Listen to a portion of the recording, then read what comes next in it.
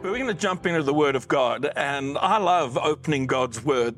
It's so rich, it's so powerful, and it speaks to our everyday. So wherever you're watching from and whatever time you're watching, you may be watching this delayed, welcome, because I believe God's got something to say to you today. Our theme as a church for the year is to make room for God, for relationships. And in this whole upheaval of the COVID-19, we've been forced to do different things and to create more space in our lives. And in Matthew 6, verse 33, Jesus says, steep your life in God reality, God initiative, God provisions. Don't worry about missing out. Then all these less important things will be given to you abundantly. I think pre this experience, our focus was so much on the less important things. And I believe God's given us an opportunity to do a major reset, to get back to what's most important, our relationship with Him, our relationship with each other, even if it's had to be done across Zoom or one of the other technologies. But that whole thing of connecting and prioritizing and redoing life. And I urge you, hang on to the good things that come out of this. But this morning I've entitled the message, Snakes and Ladders, and we're going to spend a bit of time in the last part of Romans chapter 8. And one of the most powerful declarations in the whole of God's Word, specific to a situation like we're in now, or if you're in some other kind of crisis situation, is Romans 8 and verse 28. So we are convinced that every detail of our lives is continually woven together to fit into God's perfect plan of bringing good into our lives. It goes on to say, for those who love Him and are called according to His purpose. But I want you to get the conviction that the Apostle Paul has. We are convinced that every detail of our lives is continually woven together to fit into God's perfect plan of bringing good into our lives. And right now there may be a reaction. Well, how can any good come out of what we're going through, whether as a nation or internationally, or the chaos, the upheaval, the pain that people are experiencing, the loss? Forrest Gump famously said that life was like a box of chocolates because you never know what you're going to get. He said, Mama told me that. But I think at the moment, and this is where I get the sermon title from, it feels more like a game of snakes and ladders. And I've got a vivid picture in my mind as kids playing snakes and ladders with my two sisters who cheated, but that's another story. And that dread when you roll the dice and you get to where you think you're just going to get higher up a ladder and finally you've landed on a snake and you go all the way down. And I think it feels like that at a moment. We're making progress and then we drop back. And that's why it feels like a bit of like a game of snakes and ladders life right now. This uncertainty, which is all around us, creates fear and insecurity. And as human beings, we hate that. Everything in us wants to fight for security, to make things safe. But what we need to understand, and this is such a powerful thought, is that uncertainty is God's favorite environment to work in our lives, because He gets so much accomplished when our world is turned upside down. Now, He's not the author of that. He's not the initiator of that. Life happens, and we'll look at what Paul has to say about that in Romans 8 in a moment. But uncertainty is God's favorite environment. And there's so many stories in the Bible. Can you imagine Joseph being attacked by his brothers, dropped into a pit, and hear them talking about whether they're going to kill him or sell him into slavery? The uncertainty, the fear they would have got. And then years later, as it unfolds, 15, 16 years later, he suddenly looks back and sees God's plan, God's purpose. God worked best in his life in the moments of uncertainty. And you can follow that concept through the whole Bible. God intervening into people's lives, into the lives of nations in times of uncertainty. Because in the uncertainty, God gets our attention.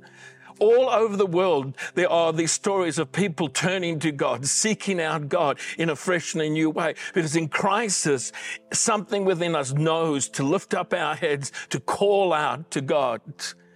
In uncertain times, our core values and what's really important, what we need to prioritize, begins to emerge.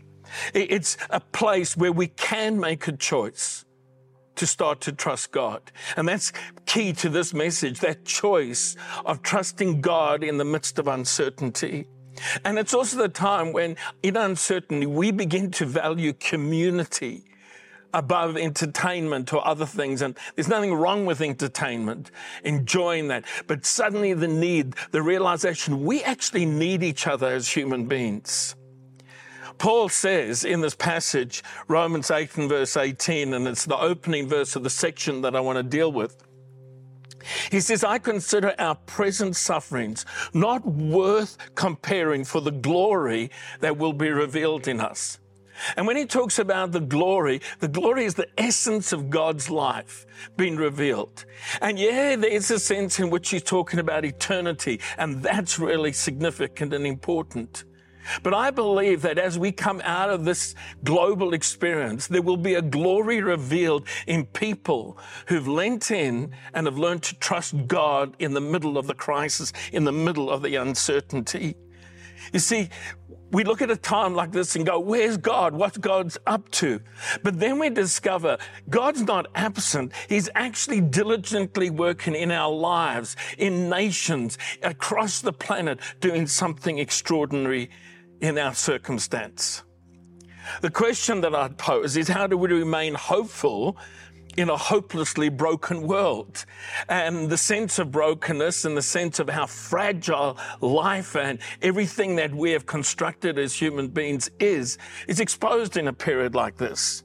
And we all wrestle with this dilemma. We find that we had placed our hope in someone or in something, only to see that all come crashing down. And there's probably thoughts of, why do I bother? Why should I try? What's the use? What's the point? How am I going to get out of this? And Paul challenges us to trust God even when it seems hard to find him or to understand what he's doing. And I want to drop into Romans 8, verse 18 to 39. This is such a rich, rich passage of scripture.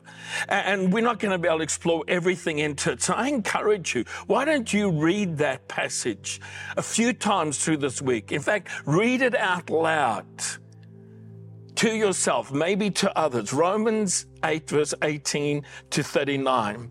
Because in it, he encourages us. In the midst of crisis, the best thing we can do is to trust that God is love. And even if we don't know what he's doing, because we know his character is love, we know he's working something good for us. Paul starts off by talking about what I'm going to call the wall of hopelessness, because hope is like a ladder that we lean against a wall, hoping and trusting that it'll support our dreams, that it will give us security, that it will secure our future. And where you place your hope and where you put your trust determines your ability to maintain hope for time and ultimately for eternity. And I want you to picture this. Your life as a ladder, the wall as what you trust in, what you're leaning against. And for many of us, we've had a whole lot of things that we've been leaning against. I love the quote from Stephen Covey: if the ladder is not leaning against the right wall, every step we take gets us to the wrong place faster. It's really important what you put in your trust in, what the ladder of your life is leaning against. Because hope is the thing that we do when we put our trust in a person or a thing, that we put our confidence in as relating to our future and our expectations. And when we find what we've been leaning against crumbles, you lose your job, you lose a loved one, something happens, you suddenly confide all the stuff that you've experienced, that wall begins to crumble and the ladder of your life collapses. So what you lean against, what you put your trust in, is really important. And we know that feeling of hopelessness when our expectations are dashed, when our hope has been taken away. That feeling comes when we know that the person or the thing that we put our confidence in didn't deserve it, and it cannot deliver. Because hope is like oxygen to our soul. I want you to catch that. Maybe put that in the comments. Hope is like oxygen to your soul. And when it begins to evaporate, it's literally like a person gasping for air, trying to find something, snatching at something to bring hope back into their lives. And without hope, we do feel hopeless, helpless, and powerless. And throughout the pages of Scripture, we are urged over and over and over again to put our hope not in things, not in other people. We need other people in our lives. But to ultimately put our hope in God, to lean the ladder of our life against the secure wall of God's love, God's power, God's mercy, God's compassion towards us. In Psalm 33 and verse 22, the psalmist says, "Let your unfailing love surround us. Lord, for our hope is in you alone." Our hope is in you alone. The only way to maintain hope in a broken world is to put your hope in God. You see, we believe we can fix stuff. That through science, through exercise, hope you'll be doing some of that, medication, surgery, education, we can secure our world, control our world enough that we become untouchable. And I'm thankful for all the advances, all the blessings that those things bring into our lives. I'm thankful for the age we live in terms of all of those things. But we suddenly realize in a time like this, they cannot save us. They cannot secure everything in our lives. As good as they are, as have they've improved our lives, they cannot sustain us. Because when COVID-19, or whether it's even a personal crisis, crashes into your life, it throws our lives into chaos. And you've got to remember the words we're looking at here are written by the Apostle Paul under the rule of the Romans, and Nero was the Caesar. It was a brutal time. It was a chaotic time. It was a megalomaniac destroying people's lives. Everything was uncertain in life except one thing, God's love, that you could put your trust in, even if the chaos around you made no sense. See, Paul tells us that as human beings, we're in this constant fight with frustration.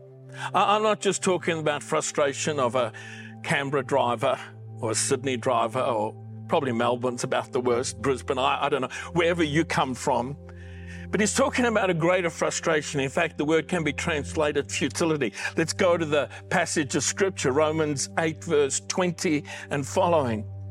For he says, when sin entered the world, the whole of creation was subject to frustration, not by its own choice, but by the will of one who subjected it. But listen to, it was subjected to it in hope that the creation itself would be liberated from its bondage and decay. I want you to catch this. The whole of creation, everything around us, the minute sin entered the world through Adam and Eve, frustration entered the world, the sense of futility. And we spend our whole lives fighting against that frustration. See, a few things just from that passage. Number one is that God views sin as a fatal disease. And that once it was introduced into the world, it infected everything. Listen to the words again. For the creation was subjected to frustration, bondage to decay, and ultimately to death. Don't worry, the good news is coming. The problem is we think of sin as an isolated act, that it's my sin and it doesn't affect anything else or anyone else. But Paul is telling us here that when sin entered the world, yes, it affected God's purpose for an individual. When sin enters your world, and we're all sinners, we're all broken in the sense, it affects us individually. But he's saying, no, it actually spread out and infected the whole of creation. For creation was subjected to frustration. The other word is translated futility. And we see that all around us, especially in a time like this, or in a time of personal crisis brought on by something else. We're frustrated by the inability to control things. And frustration and disappointment are intertwined to the very fabric of our world. And we do everything we can to fight it off, to keep it at bay. And I'm optimistic. I'm not being fatalistic about this. I'm just dealing with the reality of what happens with this thing called sin that's spread out, not just into individual lives, but infected the whole planet. It's incredibly difficult for people who are control freaks because they're continually frustrated that the world and people just won't cooperate. And every instinct is to force it back into control. And they may control it for a bit and then suddenly it breaks out. But Paul says this causes something to happen in our lives. This recognition that the whole of creation, yes, us as individuals, are subject to the frustration produced by our brokenness, by our sinfulness, is it causes us to long for something better. That sense that eternity is in our hearts, in our lives. All creation has been groaning, the scripture says. We're down to verse 22. All creation has been groaning. And he says, and we believers also groan. And then he says something that's so powerful. We have the Holy Spirit within us as a foretaste of future glory. For we long for our bodies to be released from sin and suffering. He says creation is groaning under the weight of this infection called sin that produces brokenness. We're groaning. We recognize that even though we've put our faith, our trust in Jesus, we're still broken. We still sin. We're not perfect. We have no right to look down our nose at anybody. And the whole of creation groans. Every human being groans. But as believers, the Holy Spirit is within us to give us a hope and an expectation of a better future. Yes, in the immediate, but we're talking also about eternity here.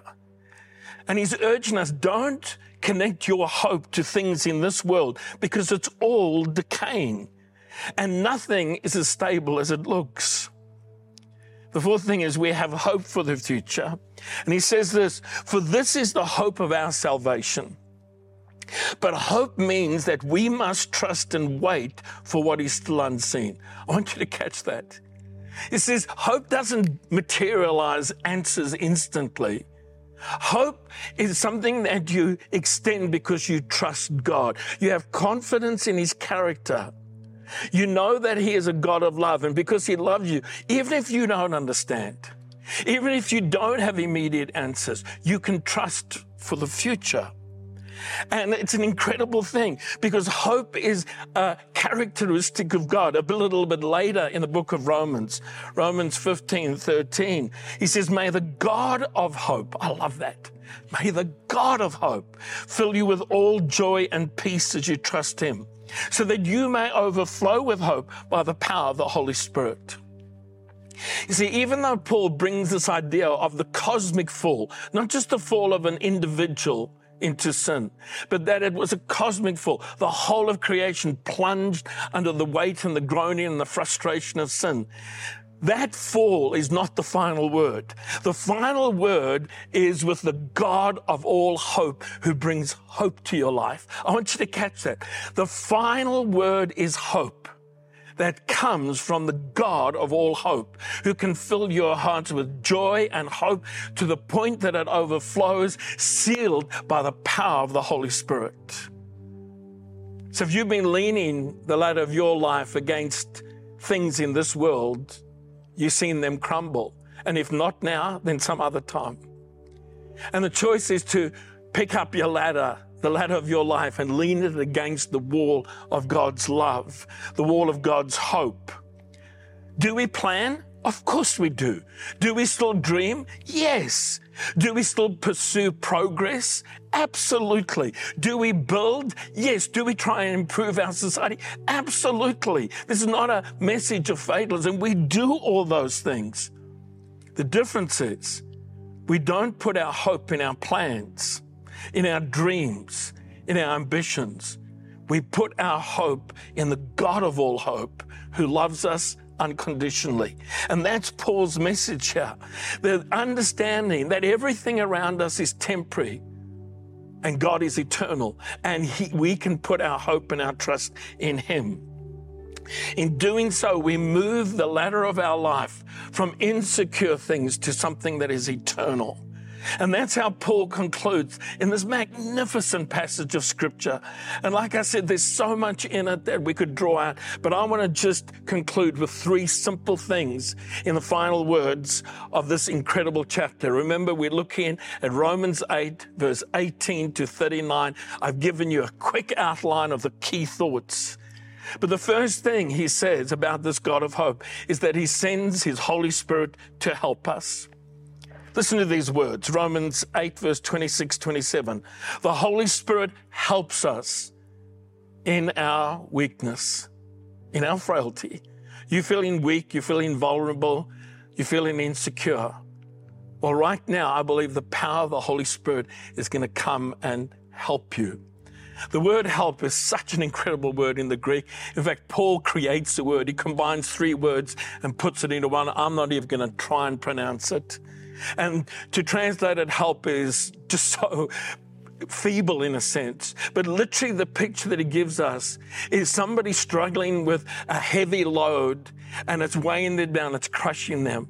And then somebody stronger coming along, picks up the heavy end of the burden and helps them carry it. That's the picture. The Holy Spirit coming to help you carry the load, the weight, the worry, the concern, the anxiety for your future. The Holy Spirit helps us in our weakness. For example, we don't know what God wants us to pray, but the Holy Spirit prays with groanings that cannot be expressed in words. And the Spirit pleads for us in harmony with God's own will. Let the Holy Spirit have access to your heart and life. The second thing is this declaration: no matter what's going on in your world, God is working for you. We started that, was our opening verse. We know that God causes everything. Put in the chat box, everything, not just some things. Everything in your life, God can work in and through. And He works together for the good of those who love God and are called according to His purpose.